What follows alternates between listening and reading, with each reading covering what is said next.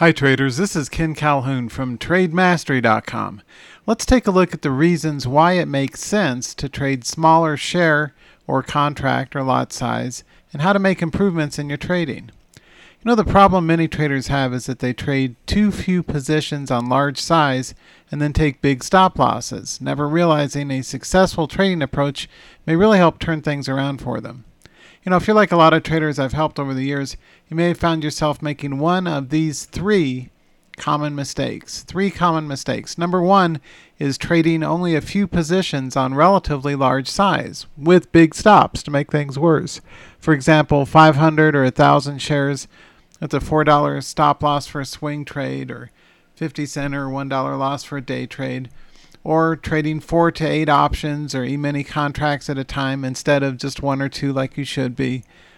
The second mistake is over-leveraging by using margin to put on trades that are far too large for your account size. For example, putting on a $5,000 trade in a $10,000 account, really stupid. You want to have a small percentage of your capital allocated on a per trade basis and be patient about it.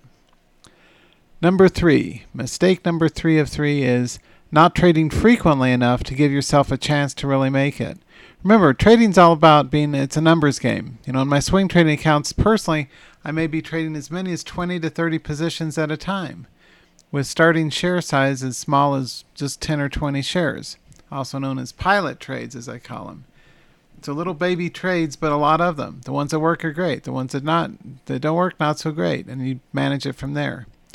You know, your trading profitability is largely a function of winning trades minus the cost of your stop losses. Therefore, it makes a lot of sense to diversify and play a field. You know, a lot of different trades, then add to your winners and take very, very tiny small stops on the losers.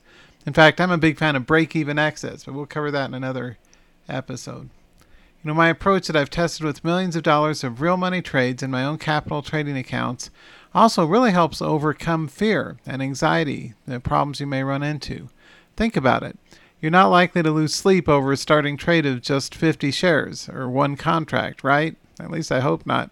But if you put on a 1,000 share trade and you're going to watch it, you know, it's going to be very nervously and you're going to worry about it from start to finish.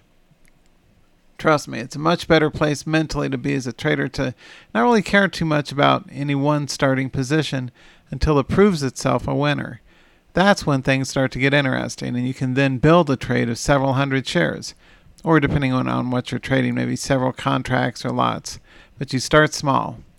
It's a lot like when you're single and dating, where you may be going out with quite a few people at the same time, not becoming overly attached to any one person until you find a good match.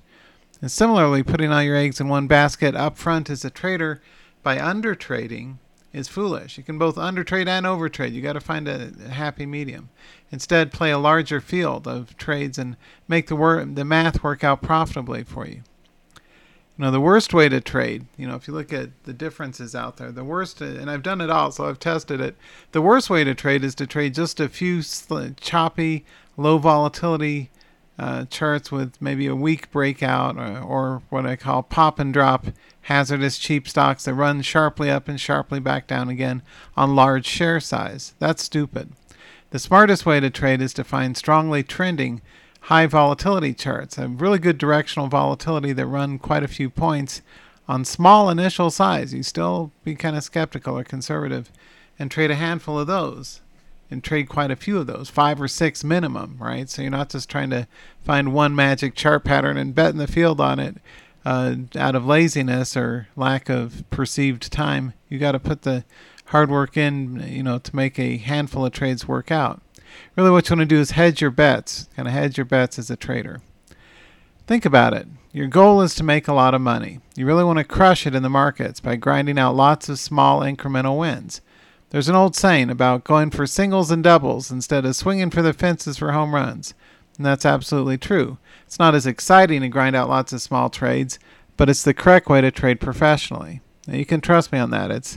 It should be more like math and accounting and a variability, trade management, money management activity than trying to make exciting, big, huge winning trades to go brag to everybody about. That ends up getting you in trouble. At least it did for me.